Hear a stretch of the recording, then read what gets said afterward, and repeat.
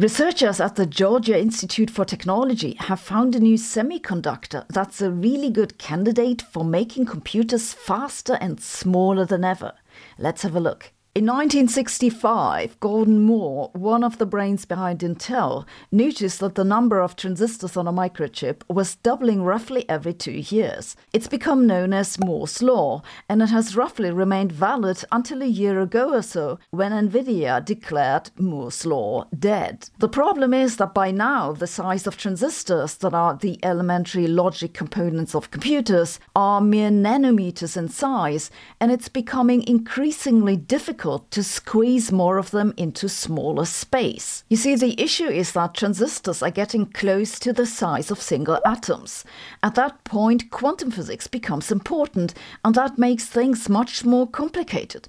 It doesn't make it impossible to shrink things down further, but you'd need to come up with something entirely new. Sure enough, researchers are working on entirely new stuff such as spintronics or quantum dots, etc. But these are still quite far in the future, and from a manufacturing perspective, they're somewhat unappealing because they'd require many changes. The path that most chip makers are pursuing for the moment is to stack transistors on top of each other. At present, transistors are etched into flat silicon surfaces next to each other, but if you could stack them, then you could get more computing power into small spaces, and that'd continue Moore's law, if by other means than previously. If you stack transistors, however, you get a new problem, which is that they just get too hot. One way you can try to address this issue is with some sort of cooling technology, like tiny channels with liquids or such. But again, the issue is that from a manufacturing perspective, this is unappealing because you can't continue producing your microchips as previously. The most convenient thing you could do to continue Moore's law is to find a material for transistors that's better at giving off heat than silicon, but that can largely be used with the existing production technologies. And we know such a material. It's graphene. You've probably seen images of graphene. It's a single layer of carbon atoms set up in a honeycomb pattern. The great thing about graphene is that it gives off heat enormously well. So it's rather unsurprising that the idea of graphene transistors has been around ever since the material was discovered in 2004. But while graphene is good at giving up heat and is very good at conducting electricity, it's unfortunately not a semiconductor. You see, a semiconductor is a material to which you can apply a current to make it switch from a non-conducting to a conducting state. For this, you need what's called a band gap in the electron bands. If you apply a sufficiently high current, that'll propel electrons to the upper band and the semiconductor will conduct. That's why you can use them as logical elements, because you can switch them on and off. But graphene doesn't have a good band gap. Graphene is considered a quasi-metal because while it strictly speaking isn't a metal, it conducts electricity much like one. And this means it can't fulfill the function of a transistor to act as a switch, at least not the way it is. Scientists have come up with several ways to try and fix that. For example, they've used graphene rolled up to tubes called carbon nanotubes. These can be switched between conducting and non-conducting by twisting them, and that can be used to make transistors from them. But the issue is again that producing these nanotubes and using them to build microchips is too cumbersome for mass production. The authors of the new paper now did something completely different. They grew a layer of graphene on wafers of silicon carbide. Silicon carbide itself is a semiconductor, and it's one with a pretty big band gap. Basically, they figured out that they can combine the silicon carbide with the graphene to get a stable material that both has a band gap and still gives off heat 10 times better than silicon. They have also very thoroughly documented exactly how they produce the material and have tested that it's strong and stable enough to be used for transistors. This is pretty exciting, honestly. After 20 years of graphene talk that didn't amount to much, it could finally go somewhere. But it's a long way from the laboratory to the shopping mall, and many nice ideas have died on that path. So I'm afraid we'll have to wait a little longer until we can breathe transistors together with the microplastics. We've heard that space debris is bad and the problem's getting worse, but here's a new thing to worry about.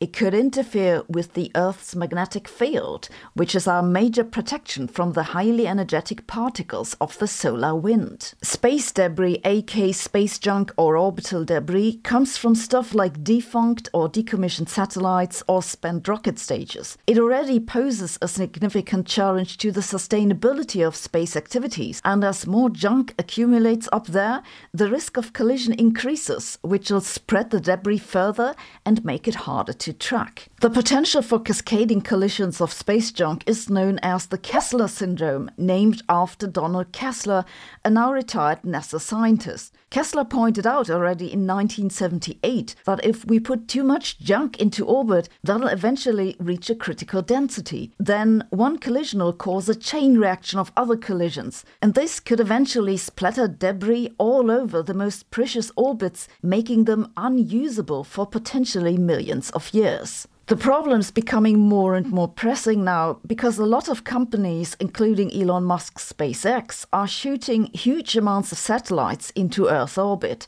By some estimates, we might reach 100,000 by the end of the decade and up to 1 million in the decades afterwards. Efforts to mitigate space debris so far involve a lot of guidelines about how to responsibly decommission satellites by burning them up upon re-entry in the atmosphere. Indeed, the European Space Agency recently tested this with the Aeolus satellite. After nearly 5 years of collecting wind data, they guided the satellite back through the atmosphere over the Antarctic, where it burned up as planned, and not even the penguins raised any eyebrows.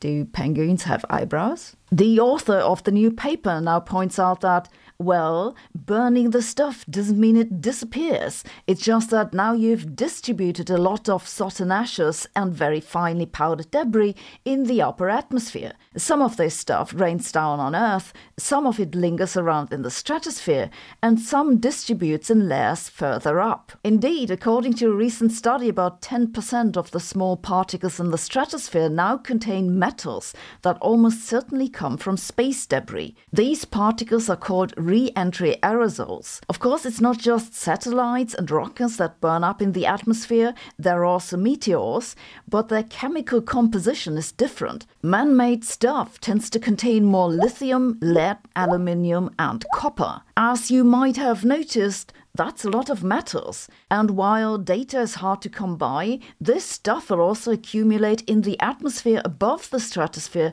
especially in regions called the plasmasphere, magnetosphere, and the Van Allen belts. These are different regions, but they have in common that they trap particles. Those particles then lose electrons from solar radiation, so they become charged, and that makes them interact with the magnetic field. The author of the new paper now says that since a lot of the space debris is metals, these new bands will by all chance conduct electricity, which in return will generate its own magnetic field. You might say, well, but there's already stuff up there, so it doesn't really matter if we add something to it.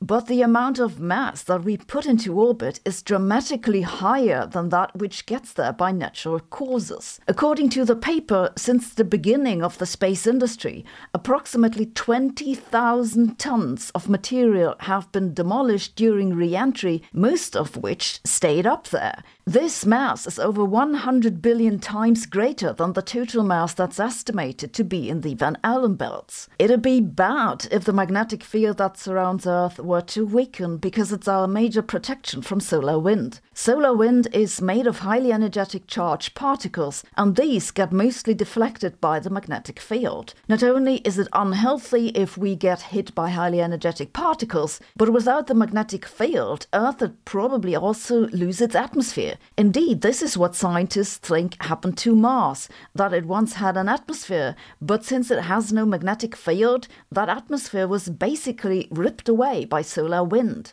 And as if unhealthy radiation and being unable to breathe wasn't quite bad enough, all that solar wind would also ruin your phone. Now, I don't want to be alarming. The paper doesn't say exactly what's going to happen because, quote, after consulting multiple magnetosphere models, the consensus was that it'd take decades to simulate 500,000 satellites. But the magnetic field of Earth is not created by the atmosphere, but rather by its core, where liquid metal is sloshing around. So it's not like Elon Musk is going to kill us all with satellite debris. At least, I don't think so. Still, it's another example where I feel like, guys, maybe we should think about the consequences before doing it.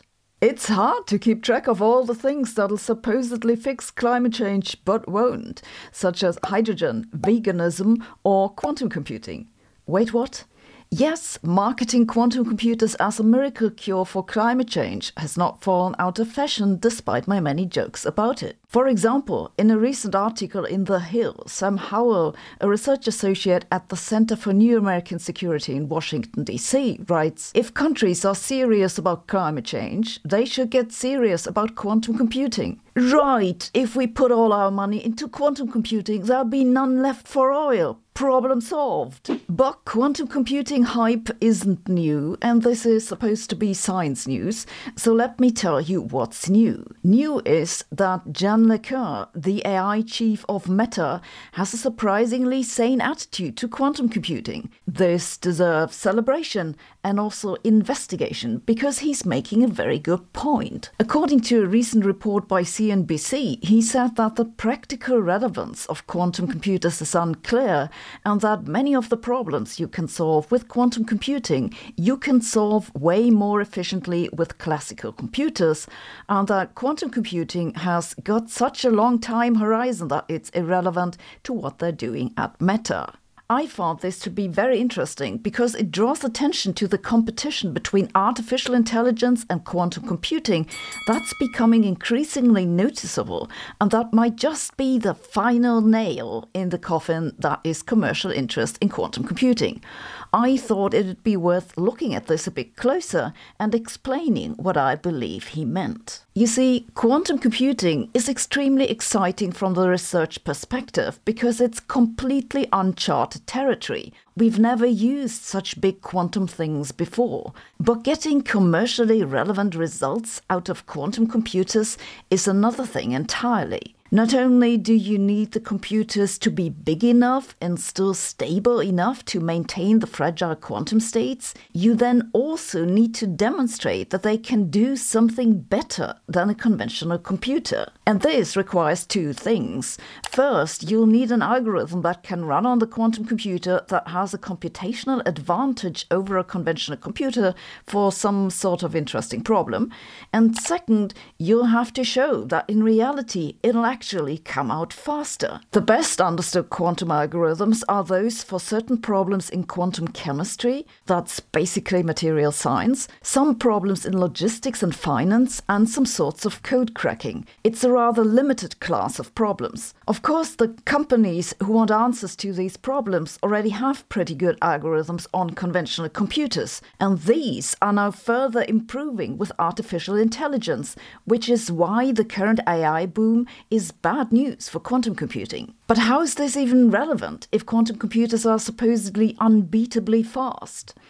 It's because of what gives them their advantage. Quantum computers work with quantum bits, qubits for short, and derive their advantage from the many ways you can correlate or entangle those qubits. But it's not that operating the qubits themselves is fast. Indeed, operating qubits is usually slower than doing operations on a conventional computer. Keep in mind that modern computers operate in the gigahertz range or above. That's more than 1 billion operations a second. How fast you can operate qubits depends on the type of qubits, but for superconducting circuits it's maybe 10 million per second optimistically, and ion traps are much slower still. And that doesn't take into account the need for error correction, which will make them even slower. The reason people are excited about quantum computers is not because they're fast per operation, but because they need fewer operations to get the same result. So you see, if you have a small calculation on a conventional computer, one that requires fewer operations, it'll beat the quantum computer because the conventional computer is faster per operation. If you increase the size of the problem, then both the conventional computer and the quantum computer will need more operations and so more time. But for the quantum algorithm, the number of operations increases less with the size of the problem. So the idea is that regardless of how slow the qubits are, eventually the quantum computer will outperform the conventional computer because it needs fewer operations. That's the theory. In practice, the question is where this crossover happens, where the quantum computer starts to outperform the conventional one. That's a moving target, because each time conventional computers become faster or someone comes up with a better algorithm, the point where quantum computers finally win moves further away to a higher number of qubits. And this is why artificial intelligence is becoming a problem for quantum computing, because artificial intelligence lets you get more out of conventional computers, and the number of qubits at which quantum computers will bring an advantage might eventually become so large that it becomes impractical or just prohibitively expensive to even use them. Though it's a shame that Meta isn't more into quantum computing. I'd really like to have a button that's thumbs up and down at the same time. When I was just about to log off for the holiday break, I saw these headlines popping up saying that it doesn't take much to turn Earth into Venus with a runaway greenhouse effect, which would, quote, literally burn Earth alive. I thought it'd be best to ignore this. But then I saw that some people on social media got first worried about it and then confused because no one was addressing this. So I decided to, give you all the boring context, because that's what I do. And here we go. A runaway greenhouse effect happens when a planet loses its ability to cool. Then the only way for the surface temperature is up. This might happen, for example, when the amount of water vapor in the atmosphere increases beyond a critical threshold. That's because water vapor is an incredibly potent greenhouse gas. And also, the warmer the planet, the more of its water will be in the form of vapor. So, higher temperatures lead to more water vapor, which leads to higher temperatures, and the effect can, run away, hence the name. Scientists believe that a runaway greenhouse effect is what happened to our neighbor planet Venus. Venus is in size and mass not too different from Earth. When it was young, it was probably quite similar to our planet, with liquid water on the surface. But Venus is somewhat closer to the Sun than we are, and since it received more sunlight, the amount of water vapor in its atmosphere was higher. At the same time, the sunlight was powerful enough to split the water vapor into oxygen and hydrogen. And here's the problem: the hydrogen escaped into space. This is bad because with the hydrogen gone for good, the water cycle couldn't stabilize. And water is good to absorb carbon dioxide from the atmosphere. So as the hydrogen fraction decreased, the carbon dioxide in the atmosphere steadily built up, covering Venus in a thick blanket that retained heat very well. Today, the atmosphere of Venus is mostly carbon dioxide. The water is all gone, the atmospheric pressure is about 90 times that of Earth, and the surface temperature is roughly 370 degrees Celsius. If you've sometimes dreamed of plucking chickens out of the air fully roasted, then moving to Venus might be the right thing for you, though you'd have to take your chickens with a side of sulfur. The rest of us, I guess, would find Venus a rather unpleasant place to live. Now comes this press release from researchers at the University of Geneva, which says, quote, with their new climate models, the scientists have calculated that a very small increase of the solar radiation, leading to an increase of the global Earth temperature of only a few tenths of degrees, would be enough to trigger this irreversible runaway process on Earth and make our planet as inhospitable to life as Venus. Given that human-caused global warming has already increased the global temperature by much more than a few tenths of degrees, this sounds hugely alarming. Indeed, an article that was covering this press release warned that we could cause such a runaway greenhouse effect by increasing carbon dioxide levels. It's a grim warning of just how stark a future of human-driven climate change can look. So, watch out. Here comes the context. First, let's have a look at solar irradiation. That's the radiation from the sun that reaches the surface of Earth. It's basically a measure for the energy we get from the sun. It fluctuates naturally and goes somewhat up and down during the solar cycle. These fluctuations do have an influence on the temperature on Earth of typically a few tenths of a degree. That's noticeable and accounted for in the IPCC projections, but it's smaller than the effect from human-caused increase of carbon dioxide levels. Though the brightness of our sun very slowly increases as it gets older, and that'll eventually cause a runaway greenhouse effect on Earth too. According to estimates, we've got 1 or 2 billion years. So Elon's got some time left to get us off this planet. For all I know, if you wanted to substantially increase solar irradiation any sooner than that, to levels so high that it'd trigger a runaway greenhouse effect, you'd have to move Earth closer to the sun. So if these scientists say that small changes in solar irradiation can cause a runaway greenhouse effect on Earth, I'd really like to know what small means. Numbers, people, show me numbers. I looked for the numbers in the paper, and would you know it, the paper doesn't so much as contain the word solar irradiation. What they did in the paper is that they increased a model parameter called the insolation of a planet. Increasing this insolation prevents the simulated planet from cooling, and then they keep track of what happens. The reason they did this is that they want to better understand under which circumstances life might be possible on exoplanets. The paper doesn't say anything about a runaway greenhouse effect on Earth. The press release just quotes one of the authors as saying that they'd like to study this in the future.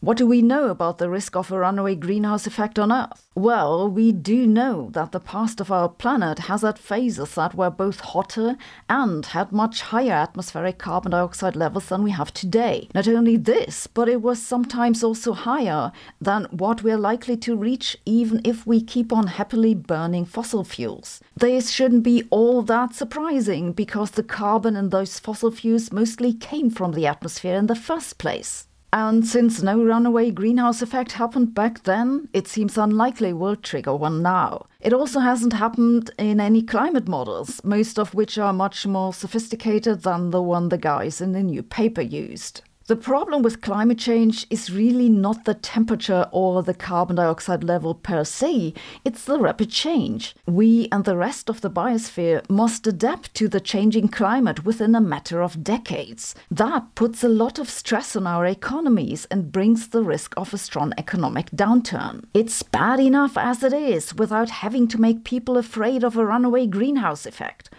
Of course, I can't say that the risk is indeed zero, because God knows what other stupid ideas humans will come up with to meddle with the climate. But really, I think a runaway greenhouse effect is not something we need to worry about. No matter how much they dig up in Saudi Arabia, it's not going to move the Earth closer to the sun, I promise. A lab in Australia is building a new supercomputer that'll for the first time both physically resemble a human brain and perform as many operations, about 228 trillion per second. The scary bit is how few operations these are. Yes, how few. Let me explain. The new supercomputer will be built at Western Sydney University. It's part of a new paradigm called neuromorphic computing. That's computers modeled after the so far best processing apparatuses that nature has given us. Brains. Neuromorphic computing isn't the same as artificial intelligence. These are two different research areas with different goals. What they have in common are neural networks. You may know neural networks as the most important software behind artificial intelligence. But while these neural networks do in some sense resemble the neural networks in the human brain, they're different from the real thing in one very important way. It's that for AIs, the structure of the neural network is represented in the software, but the physical basis is still transistors lined up on microchips. In the human brain, in contrast, the network is a physical thing. It's one with the algorithm that runs on it. This difference is what scientists and engineers want to remove with the neuromorphic computers. These are built to resemble a human brain in terms of hardware, not just in terms of the algorithm that runs on it. This doesn't mean that they're built from biological tissue, it just means that the connectivity and functionality of the biological tissue is reflected in the structure of the neuromorphic processor. So the thing doesn't actually look like a brain, it's still a box with wires in it, but it works differently than your phone. The term neuromorphic is somewhat vague and encompasses a lot of different things. In some research settings, for example, they basically throw a bunch of wires atop each other to create a network and call that neuromorphic. Some researchers have succeeded with teaching these wires to recognize hand-drawn numbers by adjusting how well the junctions conduct electricity, and from there it's just a small step until they run for president. Somewhat more sophisticated than a handful of wires is IBM's True North processor that they first put forward in 2014. It had 1 million cores, each designed to resemble the way neurons fire in the brain, and specifically designed to map the virtual neurons of a neural net onto the physical ones. IBM has since updated and improved its neuromorphic processors, but they're still far smaller than the human brain. The new computer to be built in Sydney is named Deep South, not just to acknowledge its location, but it's also a nod to Google's DeepMind and IBM's True North. The new computer will, however, work completely differently than either.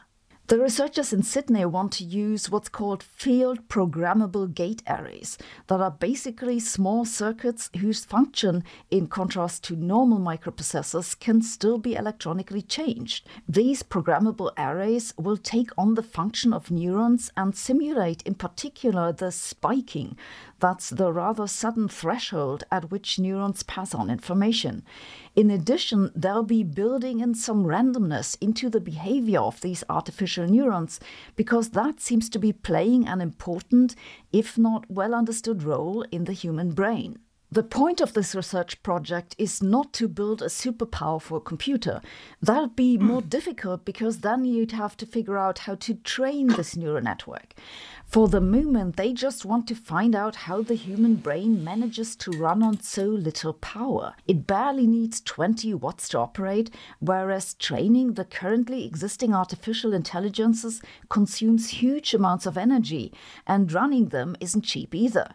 Sooner or later, this will become a problem. Mapping the neural networks from the software to the hardware could dramatically decrease the energy requirement.